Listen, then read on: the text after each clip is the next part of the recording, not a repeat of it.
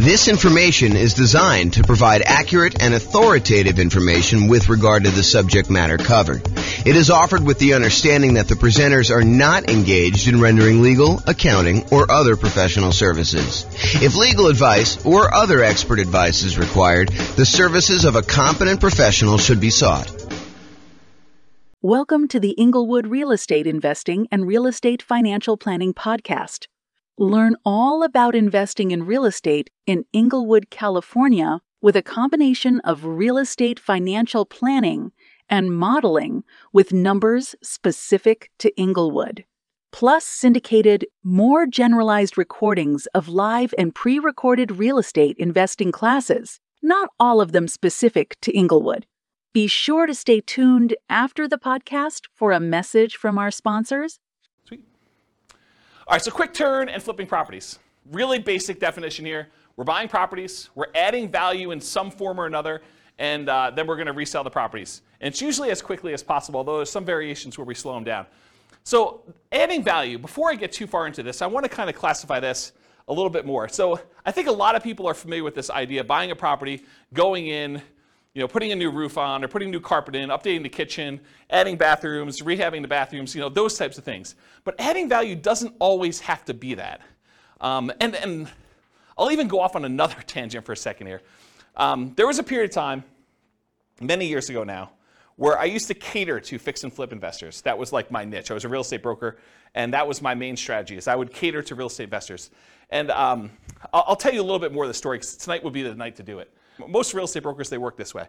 They go and they kind of do marketing in order to find clients. The client comes in, they say, hey, listen, I'd like to buy a property that has this kind of characteristics. And then the real estate agent would go try to find those properties, go show them those properties, help them write a contract in that property, and then help shepherd them through being under contract to closing. I was like, fix and flip deals are much harder to find, especially in a hot market. They're a lot trickier to do, and I'm not going to work that way. What I would rather do is I would use skills in order to find properties that are hiding in plain sight and more unusual fix and flip opportunities, or more fix and flip opportunities, or doing marketing in order to find off-market fix and flip opportunities for clients. And so instead of a real estate agent who would go and say, okay, you're going to hire me, we're going to have a buyer's agent agreement, and then I'm going to go help you do this, I said, that's not how I'm going to work, because those guys get paid when they close on a deal.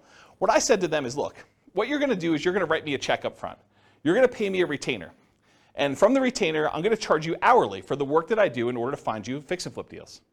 And I'm going to analyze the MLS for undervalued properties and show you opportunities that you probably didn't know existed. But I'm going to charge you hourly for that.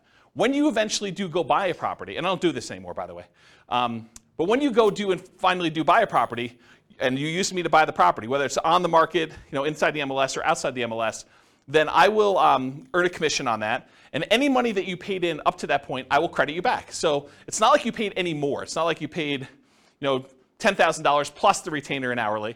You basically paid the same fee, except because a lot of people say they want to do fix and flips and then they don't close, or there's a lot of work involved in doing fix and flips up front, that sometimes you get to the point where they're like, sorry, I wasted your time, but I'm no longer interested, things have changed, or whatever they're doing. I was like, I'm not doing it that way. So I would actually help people do this, and I'd find those strategies that way.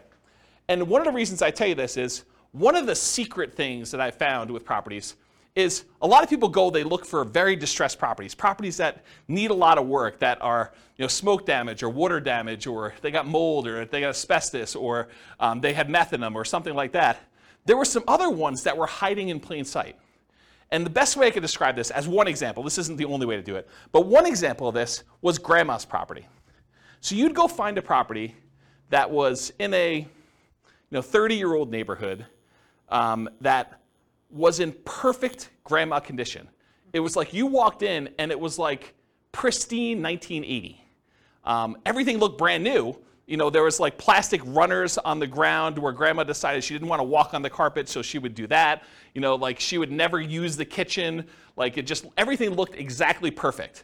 But it was really outdated. And so a lot of times those properties were fix and flip opportunities where you could go in and you could update things that was 1980s grandma into modern day stuff, and there was a big enough spread where you could make those work. And so they were sort of unusual fix and flip opportunities that not everyone was thinking of.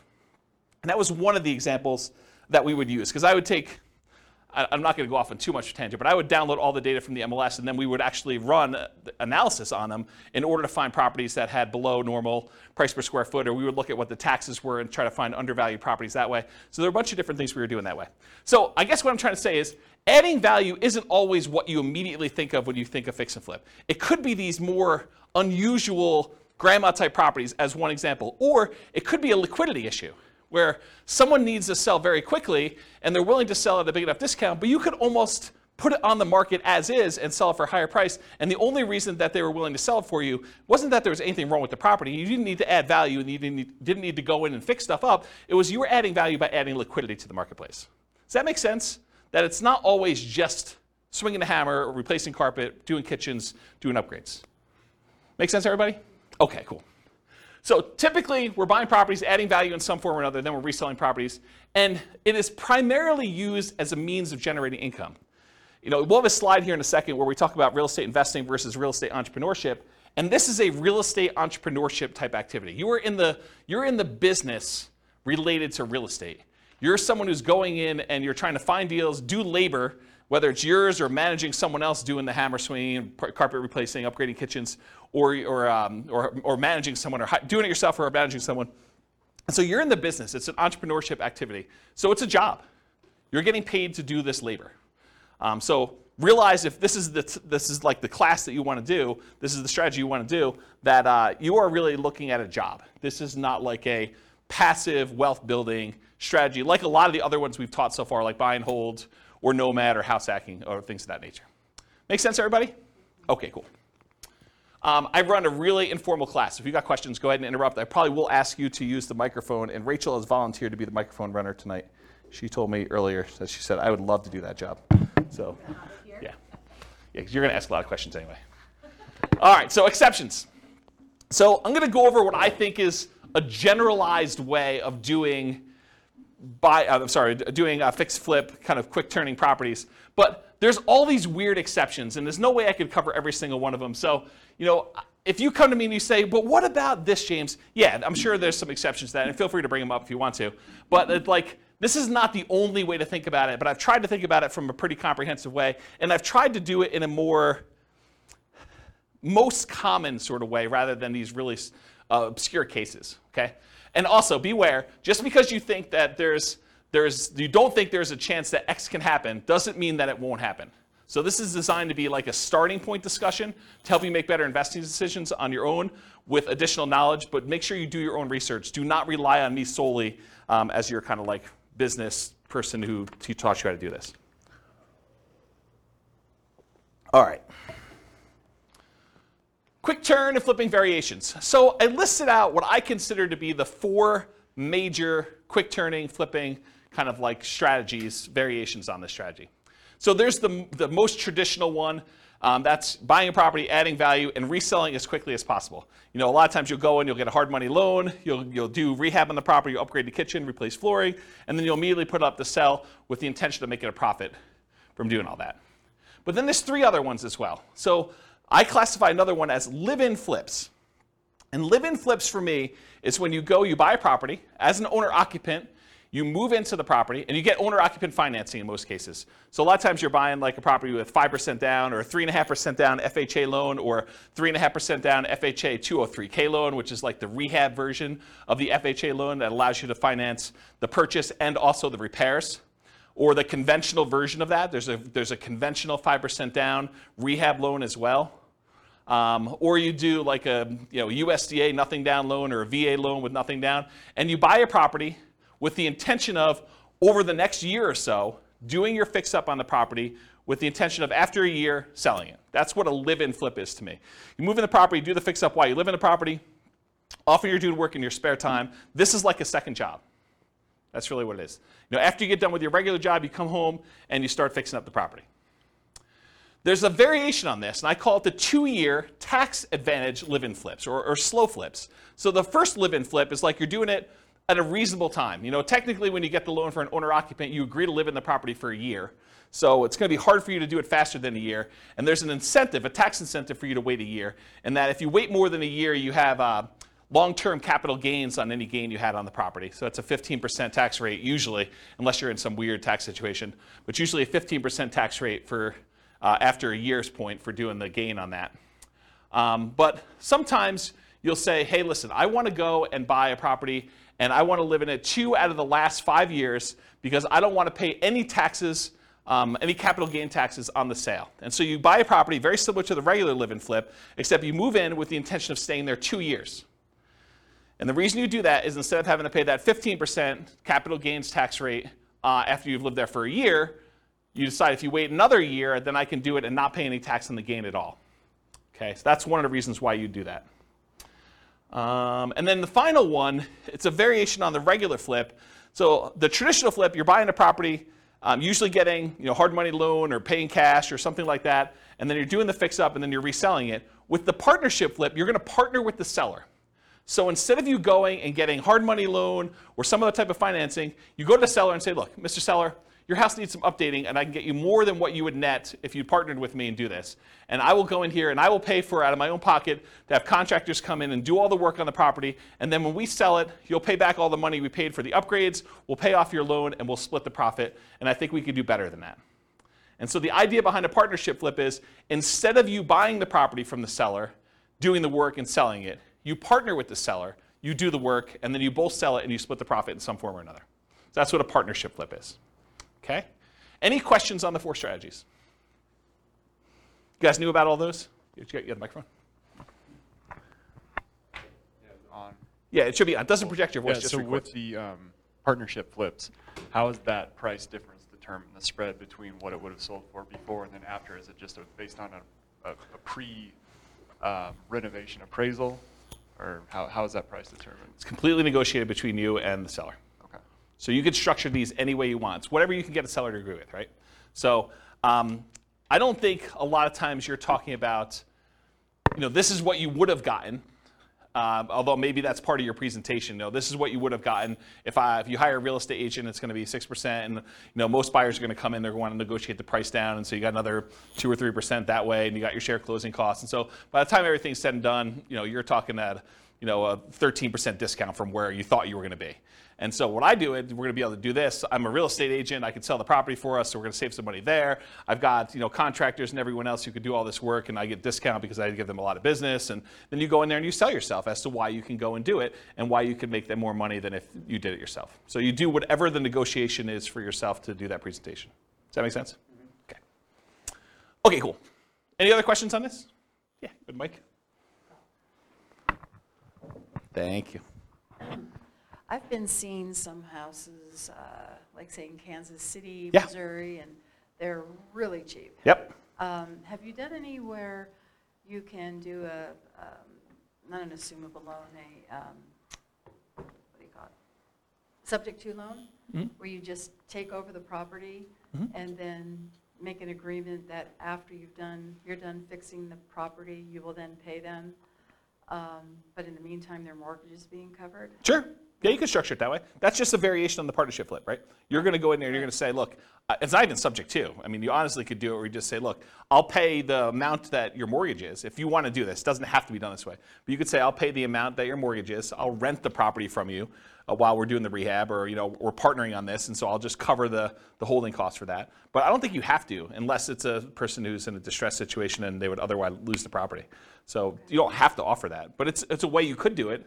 It's another tool in the tool Well, it's tool just chest. less coming down, less money you have to put up front, because you could put that into the rehab, right? I don't think so. I think that if you have the seller pay for the holding costs while you're holding the property, I think that's actually better than you coming up making the monthly payments. Say that again? Yeah, so the seller still owns the property in the partnership flip version, and so they're making the payment. So I think you coming out and volunteering to make the payment, I think that's actually worse for you. Make sense? Yeah. Yeah. All right, any other questions on this? Do you have a question, or are you just holding the mic? Okay. I thought you were grabbing for it like you were going to ask questions. Okay, cool. All right, so is this quick turning flip model, is it more real estate investing where you're taking money, you're investing in something, doing very little work, and expecting to get a return on your investment? Or is this real estate entrepreneurship where you're putting in manual labor with the expectation of making a profit on your labor? What do you think? Is quick flipping, quick turning properties, flipping properties, is that more investing or is that more labor? Labor, absolutely, right? So this is one of the obvious ones where before some of the other ones were like, you're doing a little bit of work, but you're putting money in the deal. This one I think is very clearly on the side of real estate entrepreneurship. So for flipping properties, most folks are typically investing their time and often a little bit of money, so it's mostly an entrepreneurial activity. Okay, so money required. I would love to be able to tell you that you can go flip properties with nothing down, no money out of pocket at all. I think that while that can happen, it's really, really hard to do, okay? So in most cases, though, here's what you're going to need to do. First of all, you're going to need to do some type of marketing to find or acquire the deal. So marketing to find or acquire the deal, it's especially true if you're wanting to do these partnership flips, where you got to go find a seller before they've listed their property in the MLS, before they've listed it for sale by owner in a lot of cases, although I guess you could find some of those as well. But really, you're trying to find somebody who is way upstream of listing their property so that you can do that. And you usually do that through marketing. So a lot of times that marketing is paid. So you'll need some money for marketing in order to do that, especially with partnership flips. And it is true somewhat to deeply distressed properties that need rehab, although you can find those in the MLS as well. But most of the time for marketing, you're going to be doing these kind of like partnership ones. You'll also need money for down payment and closing costs. So when you acquire property, you're probably going to have some closing costs. Could you go find like a hard money lender who's willing to loan you 100% of the purchase price, and they'll roll your closing costs in, and they'll roll your upfront points in, and they'll have no monthly payment due on the property while you're doing it?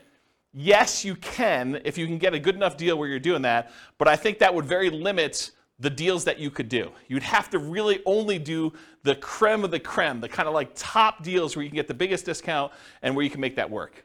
And I think if you want to do more deals, you want to do more deal flow, you'll probably need some money for some type of down payments.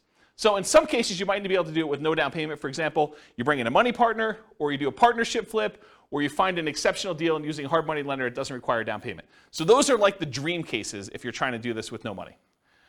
In most cases, though, you will need a down payment. There's a lot of hard money lenders that they're like, hey, look, I want you to have some skin in the game.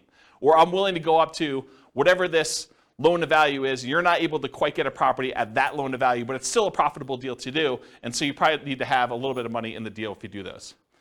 So in a lot of cases, you'll need that down payment. Some hard money lenders may require anywhere between 0 and 20% down. I've not seen any more than 20, but it's possible you could find someone who's more than 20%.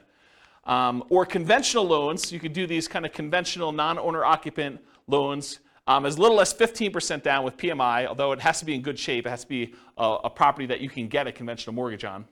20% or more for properties that qualify for conventional financing, and not all will qualify. So if it doesn't have the basic stuff that a property needs, the kitchen doesn't work, doesn't have bathrooms, things like that, or it's uninhabitable, you're going to have a hard time getting a conventional loan. But grandma's property, you can get a conventional loan on because it looks perfect.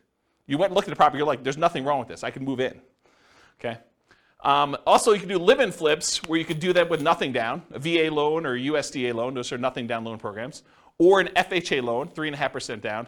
And there's an FHA loan that allows you to do rehab costs included with the loan. That's the FHA 203K loan. And then that would be 3.5% down. And they'll loan you repair money too with 3.5% down. Just a side note, you cannot do your own repairs with the 203K. You have to hire a contractor. That's part of the loan contingency. They kind of like do it out and pay the contractor directly. Or you can do 3% or 5% down conventional loans. And there are versions of conventional loans that also allow you to do repair money as well. And then I think that's it for the live-in flips.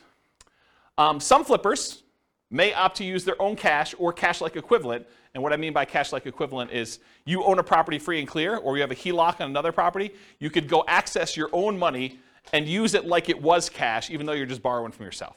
Okay?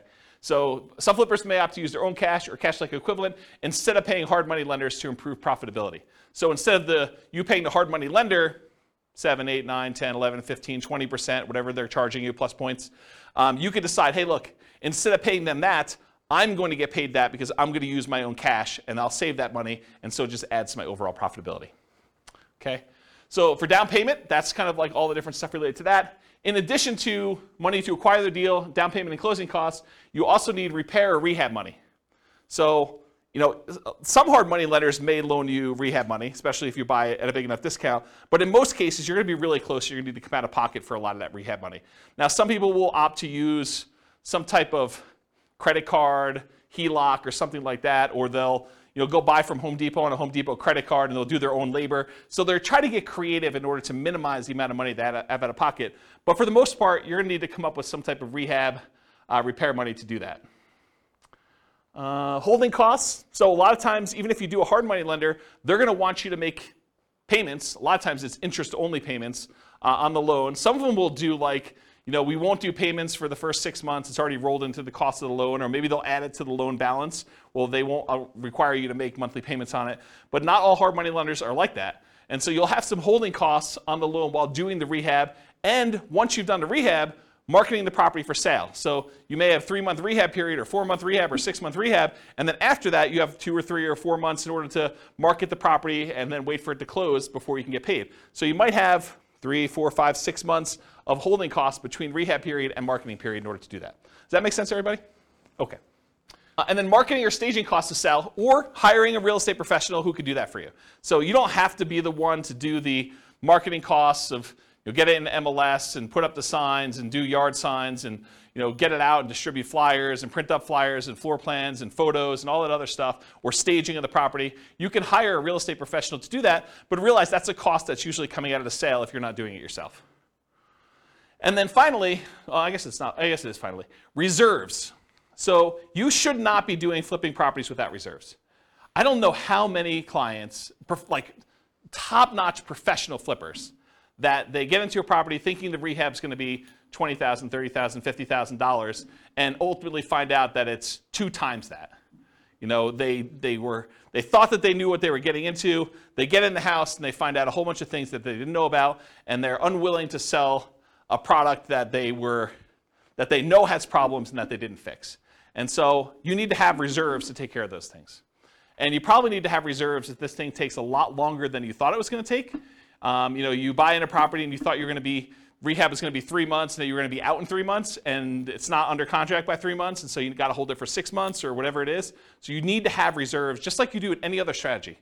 But I think a lot of people do not think about reserves when they think about money required to do these. So in an ideal world, can you do this with $0? Maybe. I think that's hard to do. And I did model it with you doing it with $0. I kind of gave you the benefit of the doubt when I do the quantitative modeling at the end of the class, but I think you'd be hard-pressed to do this with no money. So I think the more you have, the more deals you can do, the different types of deals you can do, which makes you just better in this business overall. Any questions on that? Oh, I have one other thing I have in here. Oh, some people will borrow some of these expenses, like the repairs, rehab, marketing, staging. It is very difficult to borrow down payment. So if you're thinking, okay, I'm going to need 10% down, it's really, really hard to borrow that. I'm not going to go into detail on this, but you could borrow it from yourself in a really twisted, messed up way. And I'm going to tell you this, but I'm not going to go into detail. You'll have to really think about this and you're going to figure it out. But imagine you want to do flipping. This is really messed up. You shouldn't do this. Just warning, don't do this, but I'm going to tell you how to do it. So imagine for a minute, you got 3 months or 6 months before you're going to have to do this flip deal, right? And you know that you don't have the down payment. But you're spending money on groceries and car payment, all the other bills that you normally have.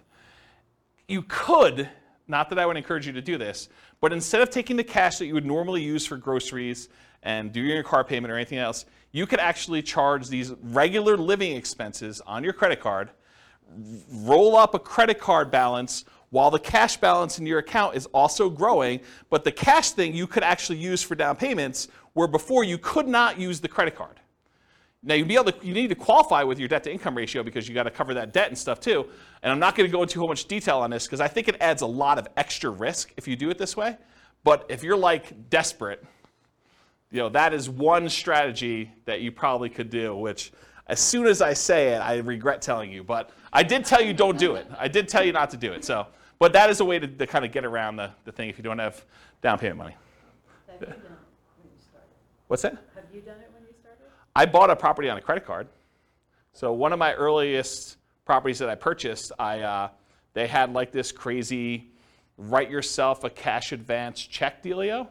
And it was like 1.99 for 9 months or something like that. And so I just wrote myself a check for like $58,000 and I bought a property and did rehab on it. And So you could do it that way. I mean, or partner with somebody, right? But, you be the person who finds a deal and runs the deal, and someone else comes in and they sign for the hard money loan and they provide the money, and you kind of build up to it. I mean, I think that's another way to do it, which we'll talk about in a partnership class. All right, any questions on money required? Helpful? Nice, cool. So credit required. So often you're going to use a hard money loan for the initial purchase, not always. And most hard money lenders are going to look at your credit score in some form or another. You'll hear like, you could buy this. You could. The late night TV guys are like, you could do these deals where, we're not going to look at your credit. Hard money lenders, they really care about the property. They're doing a collateral loan on the property where the property is the security for the loan. So it doesn't matter where your credit is. You could have filed bankruptcy or foreclosure, or have a 0 credit score and you can get these loans. Maybe there's a hard money lender who's willing to do that, but I think the overwhelming majority of hard money lenders, especially the ones with the more reasonable rates, are going to want to look at your credit score and make sure that you're able to do the deal, get the deal done. They have confidence in you to do it, and credit score is one of the ways that they can measure that. Make sense? If you're going to do conventional financing, if you're going to go in and buy a property and do like one of these conventional loans or something like that, typical credit score for that's 640. Oftentimes, the better credit you have, the better your interest rate's going to be on those.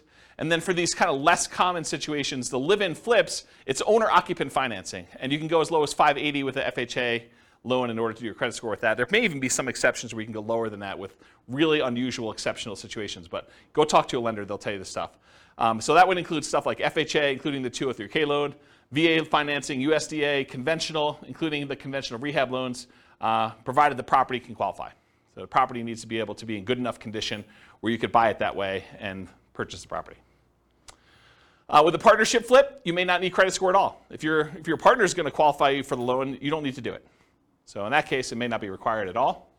And if you're buying without a loan, all cash, credit score is not required.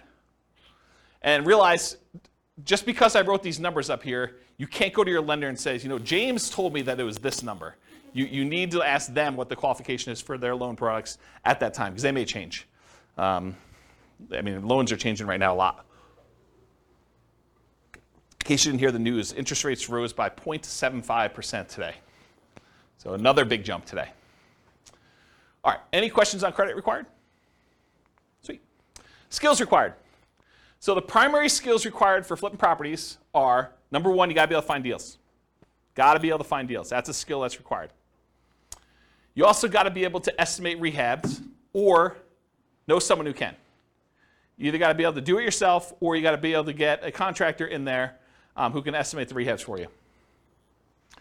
Got to be able to figure out acquisition financing, hard money lending, private lending, the conventional financing, live-in flip financing, whatever it is that you're using to acquire the property, you need to know about the financing.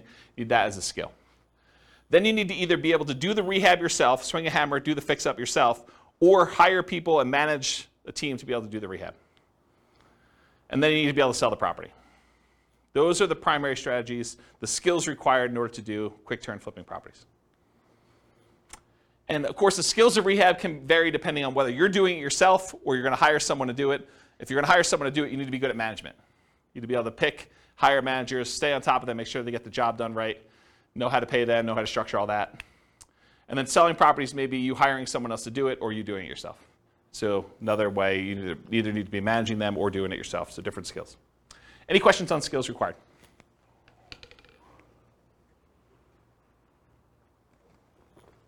All right, stability. So flipping properties is very actively stable.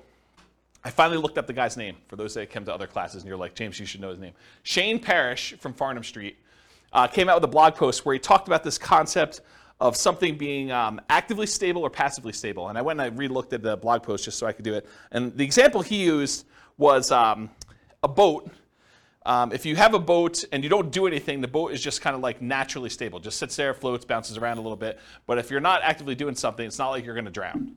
But a jet fighter is something that is actively stable, where if you're not actually actively using the controls, you're going to die. So real estate investing, when I kind of thought about this, I was like, oh, this kind of applies to real estate investing in a weird way. I think real estate investing overall is actively stable in general. If you don't do anything with your property, eventually you'll lose your property if you don't pay taxes on it. But there's variations. There's like a spectrum inside real estate investing. For example, if you go get a interest-only loan that has a balloon at the end, if you don't do something about the balloon at the end, that's worse than if you have a 30-year amortizing loan that's going to pay itself off over 30 years. That is less actively stable than a interest-only loan with a balloon. So on the spectrum of, is this like a more active thing where you have to really pay attention to it, or if it's more passive, even though it's active because it's real estate in general, I think that flipping properties is more active. It is on the far end of you having to be actively engaged with the property almost daily until the job is done and the property is sold. Maybe a little bit less while the property is for sale, but definitely while you're rehabbing the property, you're managing that team. Unless you really have a good team in place and you could trust those guys. But for the most part, you're on top of that. That's definitely a significant job. Okay, any questions on stability? Cool. So scalability. Is flipping properties going to make you Elon Musk rich? Probably not, right? It's not super scalable. I mean, there's some advantages to it because you can get big chunks of money, but it's not like wealth building. And I got a really good slide. I think it's the second to last slide tonight, where I talk to you and I compare how much money you make buying a rental property versus how much money you make flipping properties. And it's an interesting comparison. I'll kind of show you that. But as far as scalability goes, flipping properties, it's often limited to deal flow. You got to find good enough deals where you can buy them at a discount, put in the value, and then resell them. So from that perspective, it's harder to scale. It usually slows down your acquisition speed. It can be done with a relatively small amount of capital that can usually be reused after a deal. So you go in there, you put up some money, put up some rehab money. In most cases, you're getting all that money back, and so you could reuse it on the next deal that you do. So from that way, it is scalable, right? Because it's not like you need to dump 20% into a property and leave it there as you do with like buy and hold properties. So you could reuse the money and kind of keep cycling it in through. Since it requires a lot of manual labor, it's typically not considered a scaling wealth building strategy directly, but many people will use the profit from their fix and flip deals in order to acquire long-term wealth with rental properties or nomad or house hacking or whatever in parallel. So they'll go ahead and use money from their flips in order to fund down payments for doing other strategies. Does that make sense? Okay. Any questions on scalability? Cool. Risk exposure. So I think flipping properties has a medium risk rating. And for those that watched, so those that were here for other classes, you're like, James, does your risk rating ever change off medium? Turns out Burr was high last week. So you'll see that when you see the podcast episode. But so a lot of these are medium. And there are different reasons why this one's medium too, because flipping is different risks than I think that buy and hold, nomad, and house hacking had. And it shares. One of the reasons Burr had so much risk is it combines both the strategies. It's got all the risk of doing rehab in it, and then it's got all the risk of doing buy and hold because it's both strategies. And so that's one of the reasons why it's high. It's got twice as much. So for risk tonight though, for flipping properties, fix and flips, there's rehab risks. So you're going to do your rehab on a property, and a hurricane hits, doesn't hit your property, but the price of lumber triples. Well, that's an additional risk. Or your contractors get all pulled off to do another project, or you expected to do a rehab in the kitchen. Once you kind of pull the kitchen out, you realize there's mold, and now you got to do mold remediation in the property. Or you happen to test for meth because after you buy the property, you are talking to the neighbor like, I'm finally glad someone bought that meth house, and that those meth dealers are no longer here. And you're like, what? So, I mean, there's stuff like that happens. So you have all the rehab risks, although that could happen with anything. Interest rate risk for your buyers while rehabbing. So imagine you bought a rehab property, and you were getting ready to put it on the market about 2 months ago, and interest rates just went through the roof then. So now it's much, much harder for you to sell your property because there's an interest rate risk for your buyers while you were doing your rehab. Price decline during rehab risk. So sometimes markets turn. There was a market was going a certain way, and then all of a sudden it shifted, and now it's much harder for you to sell, or the prices started to go down. And you're holding the property thinking, I can do better, and the market's kind of dropping out as you're holding on. And maybe you should have accepted that $5,000 discounted offer that you got the first day, because that was your best offer, because now the price is $20,000 below where you were. So there's stuff like that happens. And for longer flips, like 2-year slow flips, this is an extended, it might be called an additional price decline during ownership risk, because while you're holding the property for 2 years, it's possible the market changes or interest rates change or things like that, and prices drop pretty considerably during that period of time. And then, of course, your credit is at risk because if something happens and you're unable to make the payments on the loan, you're unable to sell the property, and you got to give the property back to the lender or something like that, then you could have a credit risk there. And then in addition to those risks, for partnership risks, if you're doing partnership flips, rather, your reputation is at risk, right? Because you're sort of doing something with someone else and they're expecting you to perform. And then you have all the generic partnership risks that you have there. Disagreements with your partner. He said this, you thought it was going to go one way, they sue you, there's like a disagreement over how to split the profits or what was said or who was supposed to do what. So you've got all those with additional partnership flip risks. Any questions on risk exposure? Cool. So profit speed. So how quickly are you getting profit, and what's the general size of partnerships? Like what's the profit margin you're doing there? So how quickly you make money. With partnerships, it's relatively quick. Usually you're buying a property, and once you sell it 6 months later, 9 months later, a year later, sometimes a little bit faster than that, you're getting your profit out. And so while flipping properties, you could typically start seeing profit within 6 months, typically after rehab and sale.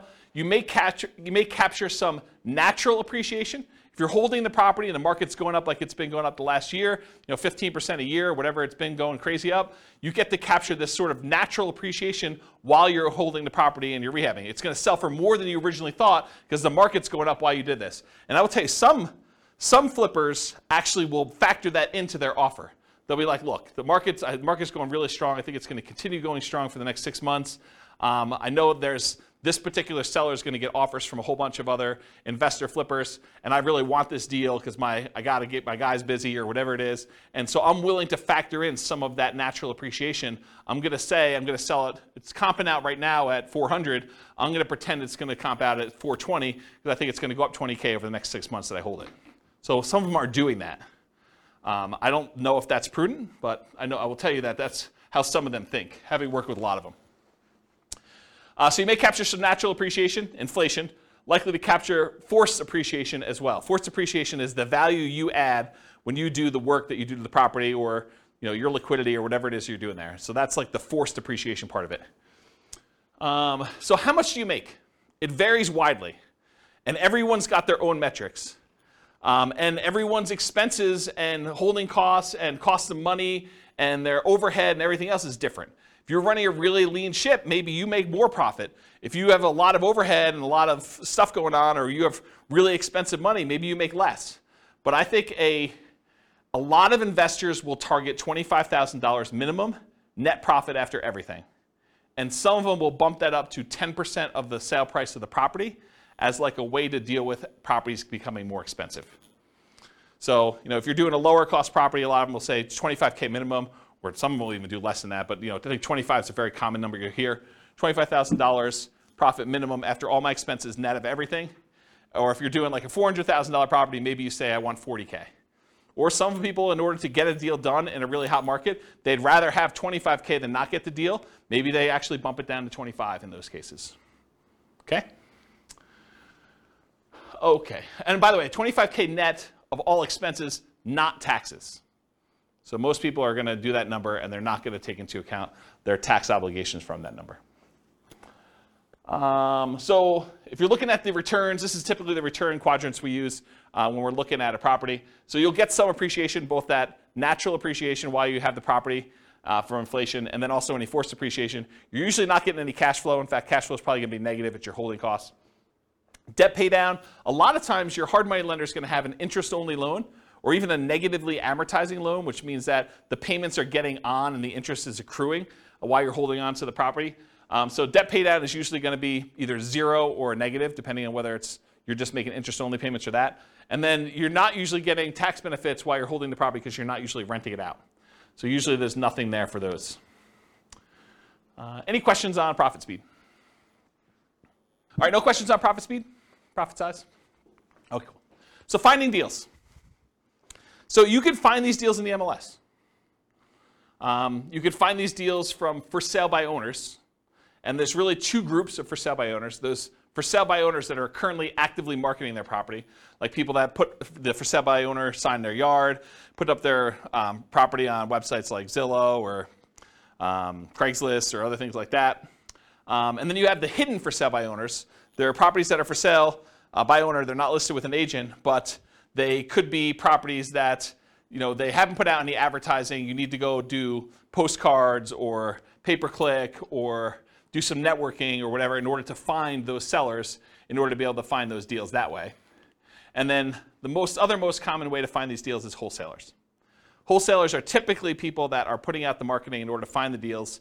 They're marking them up by putting their profit on the deal, and then they're usually assigning their contract and allowing you to close on it and buy it directly from you. So those are really the three most common ways. You can find these deals with auctions, like foreclosure auctions or IRS auctions or things of that nature. You can also find banks that have what's called real estate owned. It's properties they've taken back in foreclosure that they have on their books that they own, and a lot of times they'll have a list of properties that are real estate owned. You got to find the right bank that's got real estate owned. It's a pretty small list, and I think most of them are not doing this right now. But I mean, there's probably some banks that still have real estate owned, especially as the number of foreclosures increase. Right now, the number of foreclosures is like at all-time lows. And then finally, tax liens, tax deeds, and tax sales. You sometimes can find a deal that way. Any questions on finding deals? All right, cool. So searching for fixer-upper deals in the MLS. So I'll just give you a couple hints about how to find these. There's lots of different ways to do it. But one of the ways is to search for these types of terms like handyman special, the word handyman, the word special, the word fixer, the word fix, the word TLC, the words needs work, mold, asbestos, and I would do all the different wrong spellings of asbestos because I know you guys have a hard time spelling it and real estate agents do too. So just do lots of variations on that. Damage, fire, smoke, water damage, all those types of words in order to try to find these inside the MLS. And you're going to come up with a lot of false positives, right? Like you're going to do a search for fire and it's going to say, backyard fire pit. And that's not really what you're looking for, right? You're looking for fire damage or something like that. But you'd rather get the false positive and be able to say, okay, I'm going to pass on this than to miss one that really had fire damage. Or meth. I don't think meth's on there. That's another one. What's that? Will they put that in there? It's a meth house? Sometimes. Yeah, you're supposed to disclose. Yeah, the question was, will they put in there that it's a meth house? Yeah, if they have meth and it has not been remediated, they're supposed to disclose that to you. So yeah, putting it in there definitely could come up with some properties. Quick question, if they don't disclose it, and you purchase it, can you sue them because they didn't disclose it? It's a big deal. Yeah, so I'll say it for the mic. So the question was, if you buy the property and they didn't disclose it to you, can you sue them? You could sue anyone for any reason, right? I mean, so yes, you can sue them. Now you got to go prove that they knew. So good luck with that. If they really did know and it was obvious and there was evidence of it, they tried to have it remediated, or they were the ones that did the meth themselves, and you could prove that somehow. I mean, yes, you could probably do that. So here in northern Colorado, I'll kind of go off topic here for a minute. Here in northern Colorado, if somebody has a house that was contaminated with meth, and they do remediate it to the state level, they do not then need to disclose anymore that it once was contaminated with meth. And it says so right in the contract. So just realize that if the property did have meth, it was remediated to the state standards, they no longer need to disclose that it had meth at one point, which I'm not sure I personally would like to live in a house, even if it was remediated, that had meth at one point. Okay. I'll add one more thing to this. It's not on the slide, but so I was reminded of this when I was telling you the story at the beginning of the class, which I didn't really intend to tell you, but I guess I did anyway. So one of the other things we would do is I looked at all the different ways. One of the things that I did, where do I start the story? One of the things I did to try to find fix and flip deals is I went through and I looked at, I don't know, whatever it was, 20 years of MLS data. And I looked for pairs of transactions. So somewhere where a property was purchased in the MLS, and within 6 months later, that property was sold again. And so then I would go find, okay, this was a pair of transactions for the exact same address. And so I'd find that pair, and then I would have what I refer to as the fix and flip, the pre-fix and flip house, and then the post-fix and flip house. And I could do a whole bunch of data analysis on that. I can go look at, what's the spread, like how long were the properties listed for, how long they stayed on the market, what the typical discount was when they made an offer on the first one, what the typical premium or discount was when they resold the property, how long it took to resell. So I can look at a whole bunch of data. But one of the things I wanted to do, now that I had these fix and flip pairs, I wanted to go look at all the initial transactions and try to find out ways that I might be able to identify those that were not obvious. And one of the things that came out of this, it wasn't the only thing, but it was a pretty strongly correlated thing, and that was the ratio of the list price of the house, what they were trying to sell it for, and what the taxes were on the property. Because taxes are a proxy for value. So taxes sort of represent what the assessor believes, based on how they run their own comps, what the property is worth. So if you look at a neighborhood and you can see, this has taxes of $2,000 and the property's worth $400. This one has taxes of, $2,200 and it's worth, $440 or whatever it is. If you find discrepancies, properties where the ratio of taxes to purchase price, and you could do it either way, one divided by the other, and you could do either one you want to do, just measure it the right way. If you find ones that are outliers to that, that could be a first pass, even if it didn't have any of these special keywords in it, and it would otherwise seem like, without you going and running comps on every property, this is a really quick way to whittle down that list. And so you can export the list of properties in the MLS if your MLS allows you to do that, and then do a ratio, download the spreadsheet where they have taxes, property taxes, and then do the thing for list price, and then do some type of calculation, and then sort them by that, and then look at the top 5 or 10 or 20 or whatever properties there are, or just go through and order by those. And that was actually a relatively good way, having looked at data for a whole bunch of these pairs of fix and flip properties, for you to go identify properties that might possibly be undervalued in some way or another.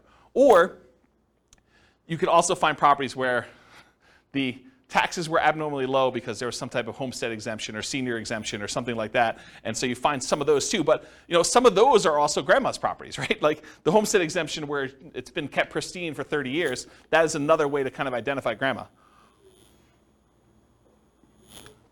So I'm not sure that's the worst way to look for. Any questions on that not intended to be covered topic? Sweet. You guys got a whole bunch of bonuses. So market conditions. Oh, wait, question. Oh, dumb question. Well, I don't know about those. I didn't say there were no dumb questions. I didn't say you could ask dumb questions. Go ahead. So I know I know how to look up property tax information on homes, but Sure. Can you look up if it's homestead or senior discount? Is that listed on? I don't know. I've never looked it up that way. Okay, because I sort them by the ratio of taxes, and that's how I look at them. Okay. And I wrote software to do it. I wasn't even doing it manually. No, I understand that. I was just like, can you actually figure out that's why it's lower or not? That was one of the things I was trying to. No, I don't. Maybe you can call that in the assessor and see what they say. Yeah, I don't know. I never looked that up. They don't have to pay that much. Yeah. Yeah. All right, cool. Any other questions? All right, so market conditions. So where does this strategy shine? Like, what's the best market to do fix and flips in? So it's got to be a market where you can buy properties that need work at a discount. Right? If you're thinking you could do it in our current market, well, our current market 6 months ago, that's really hard to do. It's hard to buy any property without paying a premium over asking price and find a property that needs work. Can you still do it? Probably. There's exceptions to every rule, as I said, but it's much harder to do that. If you want to do any type of volume or scale, it's tricky to do. There are other markets that are much easier to find distressed properties that you could do fix and flip with. The other warning I'll add about this is sometimes the reason you can get very distressed properties at a big discount is because it'd be really, really hard to sell them even if they were fixed up. So I think you want to find properties that you could both buy them at a discount and that you see ones that have been fixed up that are actually selling in that neighborhood and at a decent price. You got to look at the comps of what you could sell for in order to make sure you can determine those. All right, so ideal market conditions where you can buy properties that need work at a discount, value add opportunities in some form, and then markets with strong demand. You definitely need some demand in order to do it. It's not enough to buy it at a discount. You also need to be able to sell it in a reasonable time for a reasonable price. It is challenging in low buyer demand markets. It's also challenging in very high buyer demand markets where it's hard to get a discount on anything. Any questions on that? Very cool. Accessibility or availability of deals. These can be hard deals to find. Not as hard as BRRRR properties. BRRRR properties are harder to find than fix up. Why? Anyone know? Because BRRRR properties, you need to both find a property that would qualify as a fixer-upper, but then it also has to be an amazing rental after you buy it and do the refi. So those are even harder to find. Fixer-uppers, you could buy properties that wouldn't be good rentals and sell those. So they can be hard to find, although slightly easier than Burr, I told you that. Watch out for strong availability. Might mean that it can be harder to sell in a reasonable time. And some markets are much easier than others. Harder, but you might be able to invest in remote markets to find these deals. So you can do fix and flip remotely. It is harder to do. I've done some, and it requires different skills. You really need to have a good team in place on the other end to do it, or be willing to travel, or both. But you can do it. So if your market, if you're like, I can't do these in my market, first of all, I would test that assumption and see if it's just you and find out if other people are doing it. And then if other people are doing it, then you got to figure out how to change your strategy to do that. But if it's very, very difficult, there's hardly anyone doing it here in your market, then you should go perhaps, and you really want to do this strategy, which maybe you pick a different strategy altogether. But you could go do it in another market that this is a more reasonable strategy to do. Any questions on this? All right, cool. So we're using retirement accounts. Can you typically utilize flipping properties with self-directed retirement accounts? Yes, you can. It is harder to do because it limits the work you can typically do on it. It is easier if you almost have you and another flipper almost offer each other to do the loans for yourselves at some type of swap rate or something like that, where you loan them money for their flip deals and they loan you money for your flip deals from your IRAs. Might be an easier way to kind of do that. It may also change the type of financing that you use. So might be harder for you to do certain types of loans by doing it that way. And I think I covered all that. Any questions on financing? Yeah, I want to give the mic to make it back. Thank you. But if you were able to do them through there, theoretically, wouldn't you not have to pay any tax? Depends on... Or deferred?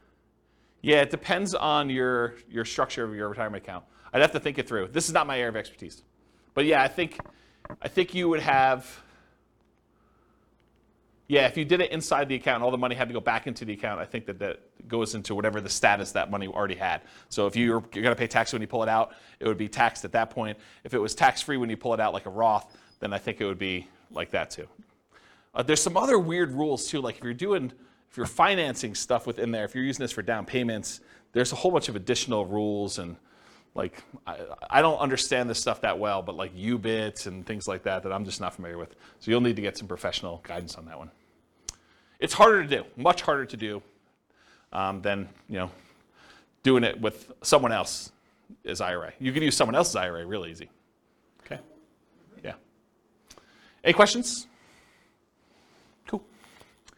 So quantitative analysis. Now we're going to get into numbers, just right out of time. So flipping properties is a job. I want to point that out at the very beginning because financially, this thing shows up like extra income in our modeling, right? We're not modeling you're buying a house and you're getting the debt pay down over that thing. So a lot of times they're interest-only loans, and you're not going to have appreciation happen while you're holding the property for 6 months because you're already kind of baking that in there. So it really just shows up as lumpy income. Income that shows up once every 6 months or once every 9 months or whatever the period of time that you've gotten there. It just kind of poof, $25,000 shows up in your account because that's the net after all your expenses after you've done the deal and at whatever interval you have there. So that's how we model it, right? Because it's lumpy income. It's periodic, sometimes irregularly periodic, but you could do it as kind of periodic chunks, lumps of income, okay? So the other thing that's hard is when we compare flipping properties to all the other strategies we've covered so far, like buy and hold or nomad or house hacking, it's already an unfair comparison because in one case, you're working a regular 40-hour-a-week job. Maybe you're kind of leasing a property once every year or something like that to do the work. But with this, you've got second job hours. So I'm kind of comparing one where you're not doing second job hours and you've got all this leisure time, and this other one where you're working a second job completely in order to do this, right? And so it's automatically an unfair advantage to kind of compare them, and you'll see why. So I could take one model of this thing and really spend 2 hours just going through all the different risk profiles and how this varies and what your income looks like and your kind of cash flow looks like and all this other stuff, just based on one strategy. So tonight I'm just going to focus on financial independence, how long it takes you to achieve financial independence, using the strategy, but I could easily just go in and dig into all these other variations and how this really works and mechanics of it, which I just don't have time to do. Eventually, they may be their own class. For this particular strategy, because it's not my primary thing, like this is not my, I don't know if you guys can tell, but this isn't my normal topic to teach, right? Like fix and flip. I do have a lot of experience, especially helping clients. I don't do a lot of fix and flips myself. I've done a few. But this is like, I used to cater to this. This was my niche for clients doing it. And I did this for several years doing it this way, but I don't know. This isn't my normal class topic that I teach. It's sort of like a secondary topic. So I don't know. Maybe I will teach more. Maybe I won't. It is naive to generalize these results. Don't think that you truly deeply understand all the nuance from just this class, right? You can't go out and claim that you're a guru and expert and start teaching this based on the stuff you learned in this one class, okay? All right, so modeling flip income. So this is a specific issue that deals with the real estate financial planner, and I just want to bring it up to your attention. It probably doesn't come into play in this class, but it will come into play if you copy this scenario into your own account and you start playing with it. So the issue is specific to the real estate financial planner software. You could model flipping income in one of two ways. The one way you could do it is you could say, I got lumpy income, I get a lump sum of $25,000, maybe it's adjusted up for inflation, every 6 months. And if you did that, the way that we calculate debt to income is I calculate debt to income month to month. So I look at the income you had in that month and the debts you had in that month, and I tell you what your debt to income was in that particular month. I don't look back a year and say, your average income was this, and like your average debt was this at those different periods, and then calculate your debt to income that way. And one of the reasons why we don't do that is because some people will actually get a job and they'll just gotten a raise in a job, and if they have their income for that 2 months, they should be able to qualify. They shouldn't have to look back on an average, and so it would mess up the math for those situations. So you could either do this lumpy income, which means the month you got that extra $25,000, your debt to income looks amazing because you got $25,000 of extra income. It drops your debt to income way down, and so it could look like you qualified to buy houses really easily that month. If we decide and we don't do it that way, we say, okay, look, you're making $25,000 every 5 months, let's say. I could just say you're making an extra $5,000 a month. And if you do that, the challenge with doing it that way is you don't really earn that $25,000 until after the 5th month, and then you have $25,000 all come in, but maybe you needed a certain amount of down payment, and that happened at month 3, really before you technically had the money coming in. So it's this really weird catch-22 where if I model it one way, it introduces one problem. If I model it another way, it introduces another problem. So you really do need to think about what you're doing if you're structuring these and making it work. And that's what this says. Any questions on that? All right, cool. So we're going to try to find out someone doing flipping, how long it takes them to achieve financial independence. And we're going to compare it to a lot of the other classes we've done, like buy and hold and house hacking and nomad and BRRRR and those types of things. And we're going to compare that. So in order to do that, I think it's fair for me to define for you what financial independence is mathematically. So financial independence is when you have enough income coming in from your investments to support your lifestyle. So in this case, for the example we're going to do tonight, they need $5,000 a month in order to support their lifestyle. And $5,000 a month gets adjusted up with inflation. So it's $5,000 when they begin, but 10 years from now, it's whatever that is, $8,000, $9,000. So what are the investments, and how do we calculate those to see if they meet that $5,000 per month income coming in? Well, there's 3 different major sources of money coming in that we count. The first one is any passive income they have. And passive income consists of Social Security, any pensions, or any annuity income they have. So those are the 3 forms of passive income. In addition to that, besides passive income, the second thing is any cash flow they have from rentals. This is net of all their expenses. So it's you take the gross rents and any other income they have coming from the property, like maybe laundry service or something like that, and then you subtract out vacancy, property taxes, property insurance, maintenance, property management, mortgage payments. Did I miss any? Like all of the expenses on the property get subtracted out from that. The net that they have left over after all expenses is their positive cash flow, their net cash flow. And that counts toward their achieving financial independence. So that would count toward that $5,000 in this particular example. And then the third source is any money that they have invested in stocks or bonds or something like that, it does not include their equity in their property. Their equity in their property is something completely different. You don't count this in number 3. Equity kind of indirectly contributes to their cash flow. Because if you have a property that's free and clear, then it cash flows a little bit better. But the third one is any money they have invested in stocks or bonds or anything like that times whatever their safe withdrawal rate is. In this case, we're using 4%, but 4% of the amount they have invested in stocks, for example, divided by 12 because it's monthly, that would count toward their $5,000 a month income. So passive income from Social Security, pensions, annuities, any positive cash flow net of all expenses from rental properties, and then in addition to that, 4%, their safe withdrawal rate times whatever money they have invested in other assets, not real estate equity. Okay? So when all of those combined add up to be $5,000 a month adjusted for inflation, that is when we define that they have achieved financial independence. They're able to live off their passive income of some sort. Make sense? Their investment income. All right, cool. So if this person, which it's a couple, and I took out the assumptions because I got tired of covering them, but go listen to the previous podcast, and we talk about like all their situations, I believe. But basically, if this couple took their money, and I think they were saving $1,000 a month, and they invested it, they did no real estate at all, they invested in stocks, it would take them 40.17 years in order to achieve financial independence. Okay? If they did buy and hold properties, if they just bought a one owner occupant property, if they bought 10, 20% down payment rentals, it would take them 31 years almost.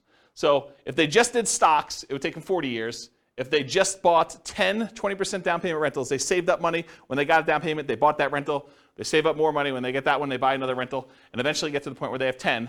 They end up being financially independent in just over 30 years, 31 years almost. If they bought 25% down payment rentals, they'll be able to do financially independent in 29 years. So they save a couple years by doing 25% down. If they do 15% down, it's the same as if they put 20% down, 30.83 years. If they bought one owner-occupant property, didn't buy any rentals, and they invested in stocks otherwise, it would take them 33 years to achieve financial independence. And there's a whole bunch of other ones that I'm not going to go through. That's all covered in the buy and hold class in detail, all of these and how they got the numbers, okay? But this shows you the relative size of how long it takes them to do it. Turns out the shortest one, in case you're wondering what the shortest line on here is, the shortest one is them buying 10, 25% down payment rentals and then doing short-term rentals with them, vacation rentals. That's the shortest one, and it takes just under 24 years for them to achieve financial independence using that strategy, okay? So this is all the buy and hold ones. Go watch the buy and hold class if you want more details on that. For the nomad stuff, this is where they buy a property as an owner-occupant, 5% down usually. They live there for a year, then they convert that one to a rental, and then they repeat that until they have whatever number we have on here, but usually 10 rentals. If they do 10 nomad properties, repeat that process 10 times, putting 5% down each time, they can retire, be financially independent in just under 27 years. And remember, the fastest one was 24 years or so for those short-term rentals, but most of these are well over 30 years. So the nomad one is much faster in general. So these are a lot faster. Then there's a whole bunch of variations like fixer-upper nomad, nomad by proxy, nomad to short-term rentals. Nomad with short-term rentals is 12.83 years. That's one of the fastest ones. And then there's a whole bunch of other ones with house hacking with nomad and these variations. So this is all in the nomad class if you want to go look at the details of that one. Here's house hacking for those that were in house hacking class. And it got so big that it was getting hard to see them on the screen, so I went horizontal instead. But it just shows you the same type of chart, the number of years it takes for them to achieve financial independence. If they buy one property with 5% down, and I think this is one roommate, it takes them 32.83 years. If they get additional roommates, like I think this is 4 roommates. If they have 4 roommates, it's 26 years to do that. And then here's some other ones where they're doing variations on the theme. This is covered in the house hacking class in detail. Any questions on this? Cool. So this is BRRRR. This is a class that you guys probably haven't seen yet because it's not posted to the podcast yet. But BRRRR, if you're able to pull all of your money out when you do BRRRR, it's under 12 years. This is buying 10 BRRRR properties. If you can leave 5% in the deal, if you're not able to pull all your money out, you have to leave 5% in there. It's almost 17 years. And if you are able to do BRRRR, but you have to leave 10% in the deal, then it's just under 22 years for you to do BRRRR. Okay? And then here is the summary of all those so far, not going into the fix and flips. So I'll leave this up here for a second. I know you guys have a hard time seeing it, but just visually looking at it, these are some nomad strategies. They're all pretty low. BRRRR is really low comparatively. The nomad with house hacking is really low. And then this is just more house hacking over here, and this is buy and hold. You could see relative sizes, though, that really the winners tend to be nomad, BRRRR, house hacking type stuff. Okay, all pretty good? Any questions on that? All right, let's talk about some flipping properties. So in my assumptions, which is wrong, I believe this is not correct, you did not have to come up with any money out of pocket. And the way I justified this in my own mind is, you either had the money, because in this case they're saving money in the stock market for a lot of stuff, and you use that temporarily because you're getting it back, or you were able to do enough work to find a good enough deal where you could do this with no money, or you partnered or something like that. So you didn't have to come up with money for down payment, holding costs, repair money, et cetera. So I think this is not the most conservative way to model this. This is the way I would say this. But I think it's fair. It's because you're getting the money back. It's not like you lose use of that money. I've also assumed you're earning $25,000 net after all expenses. Anyone have a problem with my $25,000 number? Anyone think that's ridiculously low or ridiculously high? Anybody? Okay. You guys using any different numbers? Do you guys do flips? You're using 25K for your number? More? After taxes, probably, yeah. Okay. Yeah, more. But, More. but then it gives us a buffer. Gives you a buffer. Yeah. And you a lot of times see 25. Yeah, okay. So basically it's 25. And so the amount adjusts up with inflation over time so that 25K 10 years from now is more than 25K. And then paid taxes at ordinary income tax rates because you're doing it in less than a year. So because you're actually buying a property, doing a rehab to it, and selling it within 6 months, you pay that money at ordinary income tax rates. So I figured out what their income would be based on how many they did in the profit of that particular flip and their income that they had, and I adjusted the number so that their income taxes were now higher on their paychecks, and the income tax was also higher on the fix and flip income as well. So I tried to make that adjustment for you so that it's a more accurate way to do modeling of taxes. Taxes increase as they earn more from flips.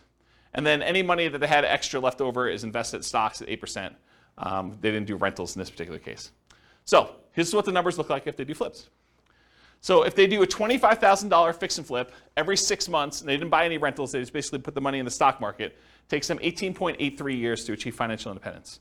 So this is somebody who's flipping properties. They've got a totally second job to whatever they're currently doing. And the first job, they're saving $1,000 a month from that. And it takes them almost 19 years in order to be financially independent doing it that way. And the equivalent from before, I thought, was it 40 years? It was about 40 years for someone just doing stocks without doing the flips. But this is like having a second job that's bringing in an extra $50,000 a year. And they were making $72,000 a year from their job to begin with, total, combined between the two of them. Okay, so if they did 30K flips every 6 months, that would be about a year and a half faster, 17.25 years. So you increase your profit a little bit, it speeds it up. If they're doing a $35,000 flip every 6 months, that's 16.08 years. If you happen to do $40,000 flips every 6 months, that's 14.83. If you do $45,000 flips, it's 13.67. And if you're able to do $50,000 flips every 6 months, that's an extra $100,000 a year in flip income. It's basically working a second job in order to do 2 flips like that each year. That's 12.83 years in order to do financial independence. Any questions on this? You assume they do the work, or the mic? part of the cost? Where's the mic? It doesn't necessarily have to be a full-time. What was the question then? Oh, it wasn't a question.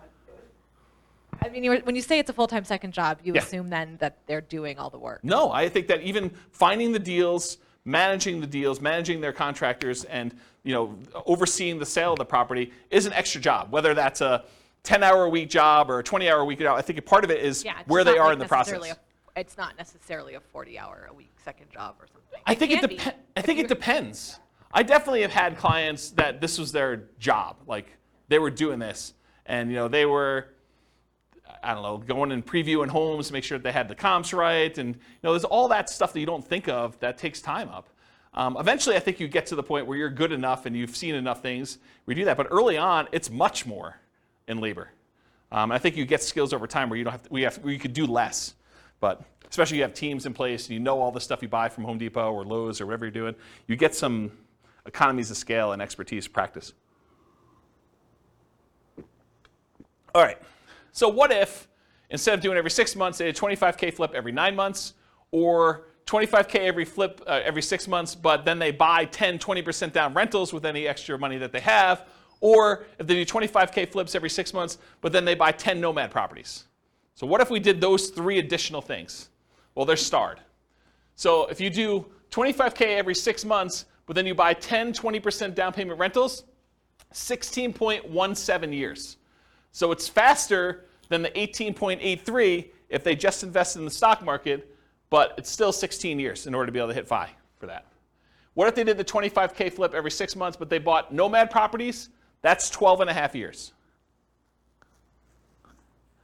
And remember, in our modeling, their flip income goes away once they reach financial independence. They no longer have to flip after 12.5 years. So they stop. Okay? So 12.5 years if they do the 25K flip every 6 months, and then they buy 10 Nomad properties. And then if this is they do flips every 9 months, it's 22.83 years if they do that. Versus if they did it every 6 months, it's 18.83. So it's 4 years longer if they only do one every 9 months instead of one every 6 months. Any questions on this? Just as an aside, because you guys have seen several of these classes already, at least some of you have. Do you like this format where we do like qualitative and then we go into quantitative? You guys like that? Okay. All right. Any other questions on this? Okay, cool.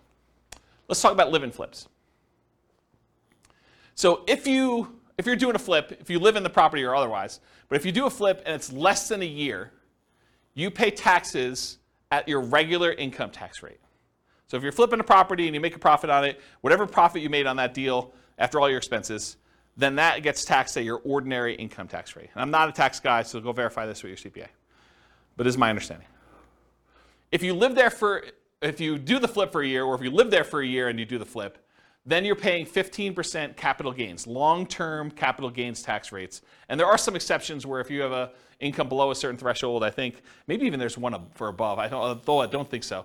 But I know there's one where if you earn below a certain number, then I think your long-term capital gains rate is actually 0, if I'm not mistaken. But it's a really low income. But otherwise, if it's over a year, in most cases, it's going to be a 15% long-term capital gains rate tax rate. So you could save you a little bit of money on taxes if you wait over a year when you're doing your flips. Although I'm not sure that's incentive enough for you to do shorter ones, and I'll show you that here in a second.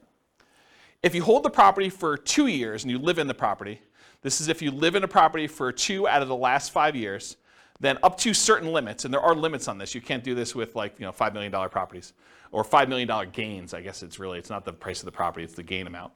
But if you live in a property for 2 out of the last 5 years, then you do not have to pay anything on your capital gains on the property. So any profit you made on that property, up to some limits, and they're pretty high limits. I think it's like $500,000 for a single person. Does anyone know what the number is? I think it's $500,000 for a single person. I think if you're married, it's even more than that. But that's the amount of gain you get for 2 out of the last 5 years. And then you don't pay any capital gains tax at all on that. So this kind of came up recently for me. I had a client who was, he was working for a builder. He was like the head super for a custom home builder. And his builder owner, the owner of the company, did this strategy where he would buy a house, he'd build a house for himself, build it at a big discount. He'd move in, he'd live there for 2 years, and then he would sell it and he would get to capture this gain by living there for 2 out of the last 5 years, and he'd be able to walk away with a big lump sum of money by doing this. And he would repeat the process. And he was trying to explain to this super that, hey, listen, if you want to have us build a house together, you could buy this house, move in, live there, get a discount, because you're helping to build it, and so you'd be able to buy it at this big discount. And then you'd be able to have this new construction house, and after living there 2 years, you do this.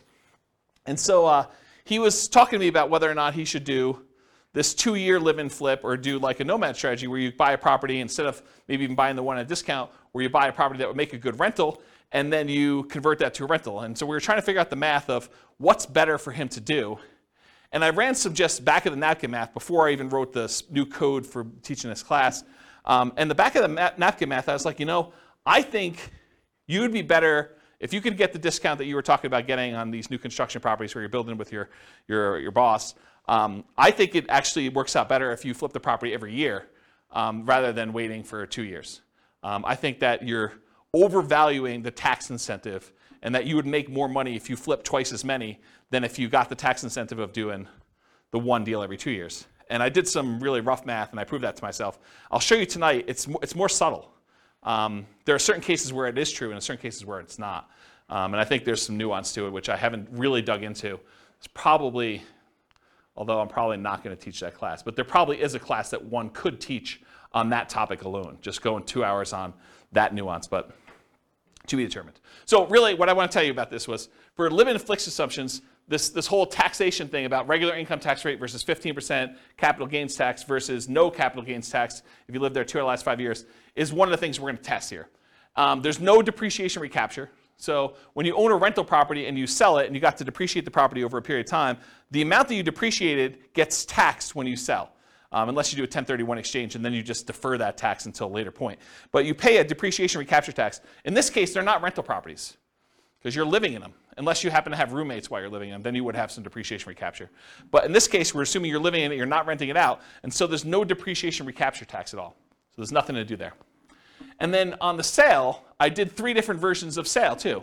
I said you're going to sell it for sale by owner, and you're not going to pay any real estate commissions whatsoever. You're going to sell it directly, and you're going to keep all the money yourself. So that's one version.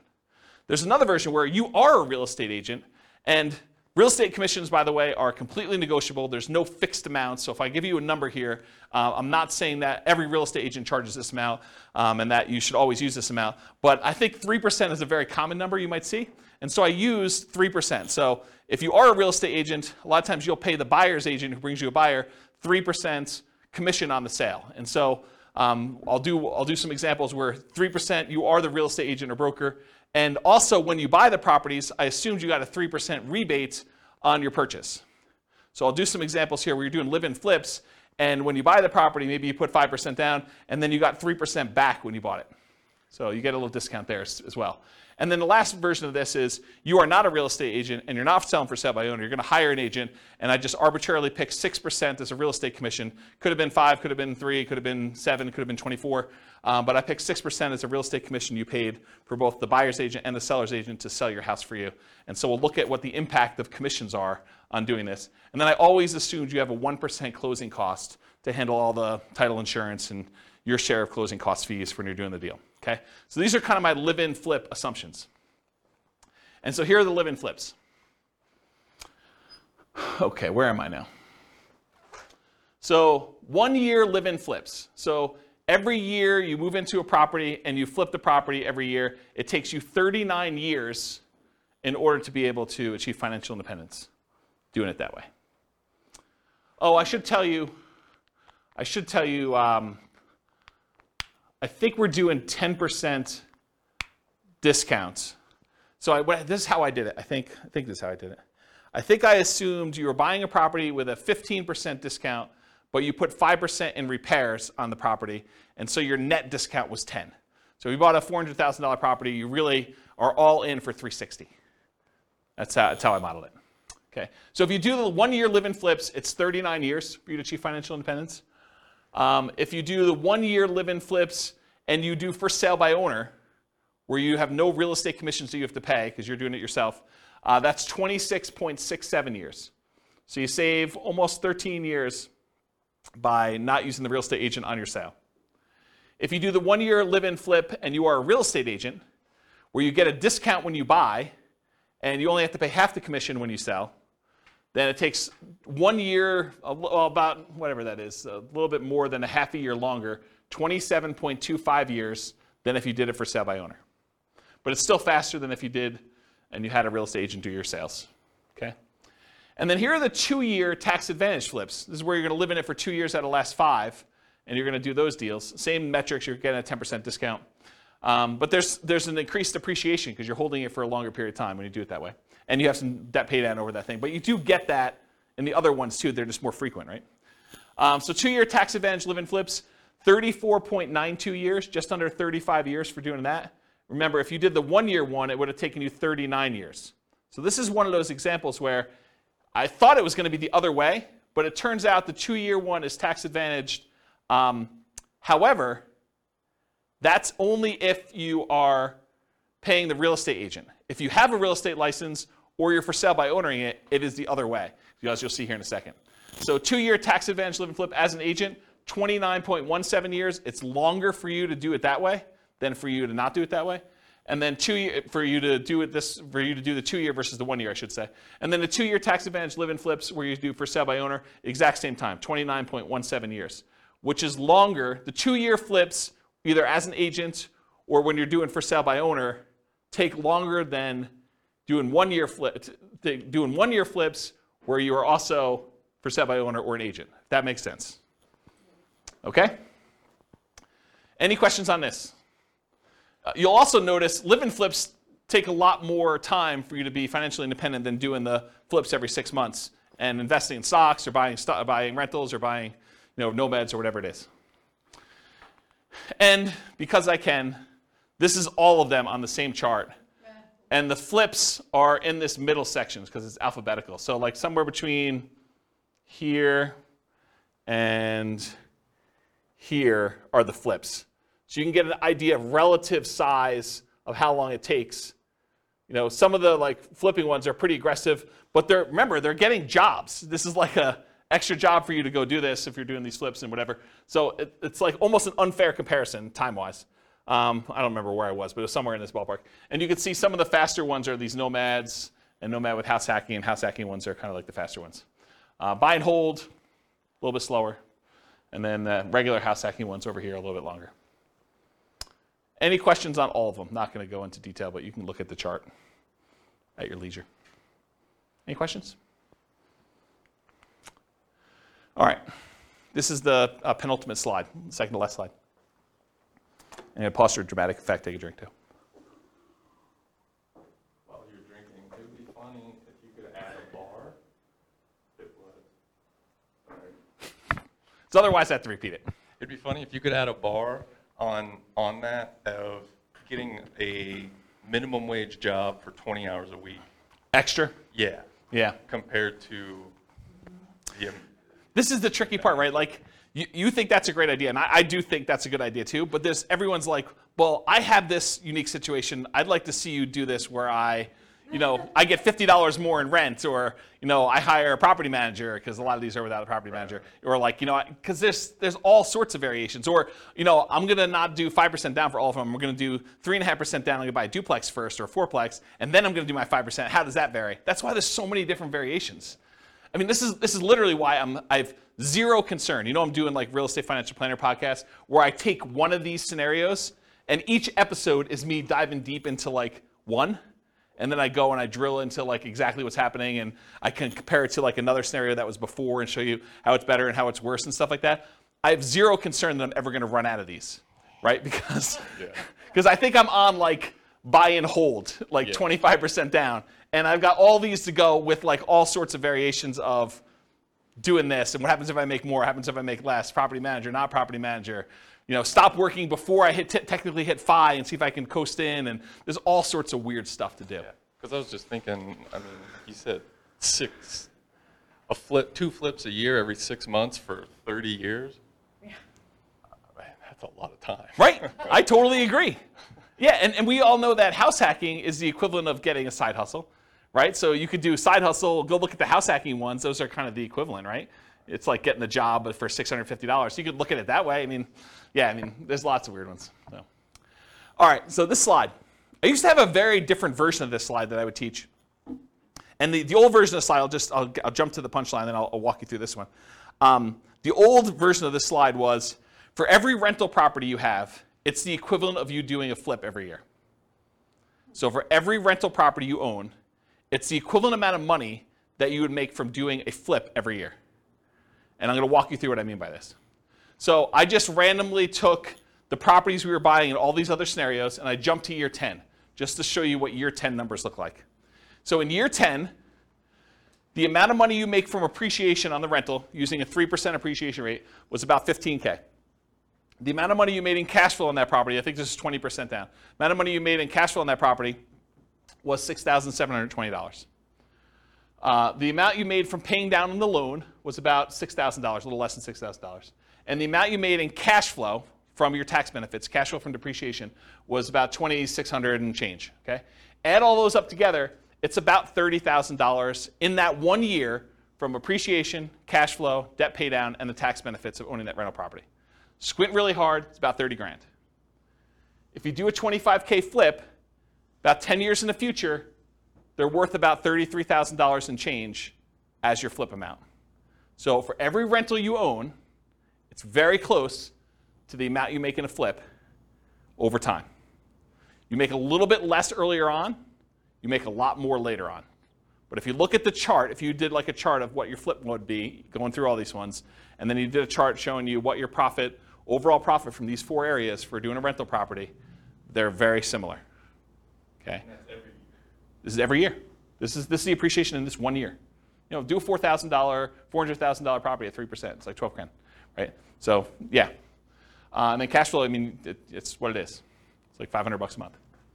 So yeah. Interesting, right? And is there more work doing a flip or doing a rental?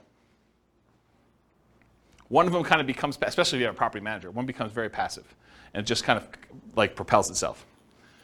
So then when you have 10 rental properties, it's like doing 10 flips a year. Another way to think about that.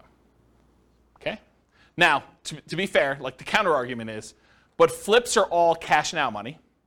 They're all like the side, right? And when you do a rental property, this is cash later. Appreciation and debt pay down is equity in your property, which unless you do a cash out refinance or you sell the property, that's money being held and internally compounded for you for later. This money is now. With flips, all of it's this side. Right? All of it's cash now. That's the counter argument. But in some cases, you want to have, you know, tax optimized returns later, because you're not paying taxes on the appreciation except for property taxes, and you're not paying taxes on debt pay down except whatever you had to pay for the income you earned that paid for this, right? So this is tax deferred in a lot of ways, where all the income you have coming in from the flips is money you have to pay taxes on that year, unless you're doing something weird, like the 2-year deferred flip or something. Any questions on this puppy? Oh, you have, all right, so conclusions. So I went through some numbers tonight, but assumptions matter a lot. Like, you can't go and say, oh, I attended this class once and James said that this particular strategy is always the best. No, because in different market conditions for different people with different income, you know, different relative skills, different appreciation rates, different rent appreciation rates, different stock market rates of return. Some will do better than others, some will do worse than others, and some may be very, very, very different than what we showed here tonight. So you can't just say automatically this is the best. I think what you have to do is you either need to do the math yourself or you need to put your own stuff into the Real Estate Financial Planner and model it out and then change your strategy and do a variation strategy and then compare the two. I'll also add one other thing. We really only looked at one measurement. We looked at how long it takes to achieve financial independence, when in fact, there's a lot of things to look at, right? There's the risk profile. You know, doing one strategy gives you a lot more risk. Like doing something where you only invest in the stock market gives you all that stock market risk, whether that's good or bad. You know, doing ones where you're buying 5% down rentals gives you a lot more leverage risk of the real estate. You know, that price resiliency or the equity resiliency and rent resiliency stuff that we kind of talked about at the beginning, where, you know, rents decline, that's potentially problematic. 80 flips. So you have all that flip risk, right? And with BRRRR, you have the flip of, you have all the additional BRRRR risk in there too. So like all these strategies have different risk profiles. And so one may be faster, but it may also be a lot more riskier, where if you ran a Monte Carlo simulation where you had all these variables for price appreciation, rent appreciation, stock market rate of return being variable, mortgage interest rates being able to go up or down on you, inflation rate becoming variable, like all those things becoming variable, you may find one has a much wider range of values where, yeah, maybe you can retire really, really early if things go your way, or maybe it's like forever where you don't actually make it with this particular strategy, where another strategy might have a really narrow band where you're almost certainly going to take longer to get to financial independence, but you're definitely going to be financially independent within a 6-year period. And so you might see that if you run your numbers and have certain things happening. You can go to realestatefinancialplanner.com/model, pick your city, and over time, it's not all done at this point, but over time I will be adding all of these strategies in so that we use the numbers for that city, and you could just copy any of the scenarios into your own account and just start from there with numbers that are very similar to whatever city you're in to be able to do that. Okay. That is the end. You guys have any questions for we're done. Is that helpful? Different than other fix and flip classes you've attended? Where they kind of talk about rehabbing and estimating repairs and finding deals and stuff, a little bit different? Good stuff? Yes, good stuff. You guys are really quiet. Wow. Okay. All right, well, if you don't have any more questions, I'm going to end. I will stick around, but I will see you all soon. Thank you all for coming. Bye-bye for now. With home prices up, mortgage interest rates up, and rents up, but not quite enough to counteract the higher prices and interest rates, cash flow on rental properties in Inglewood is harder than ever. Book a call with the Real Estate Financial Planner to apply our proprietary 88 strategies to improve cash flow on your rentals. See the show notes for a link to schedule your call and improve your cash flow today. If you're a real estate agent, lender, or professional in Inglewood that wants to help our real estate investor listeners, consider reaching out to learn about collaboration opportunities with this podcast. We'd love to add more value to our listeners by having you assist our investors buy, sell, and finance their real estate investments. See the show notes to schedule a call to discuss collaboration opportunities.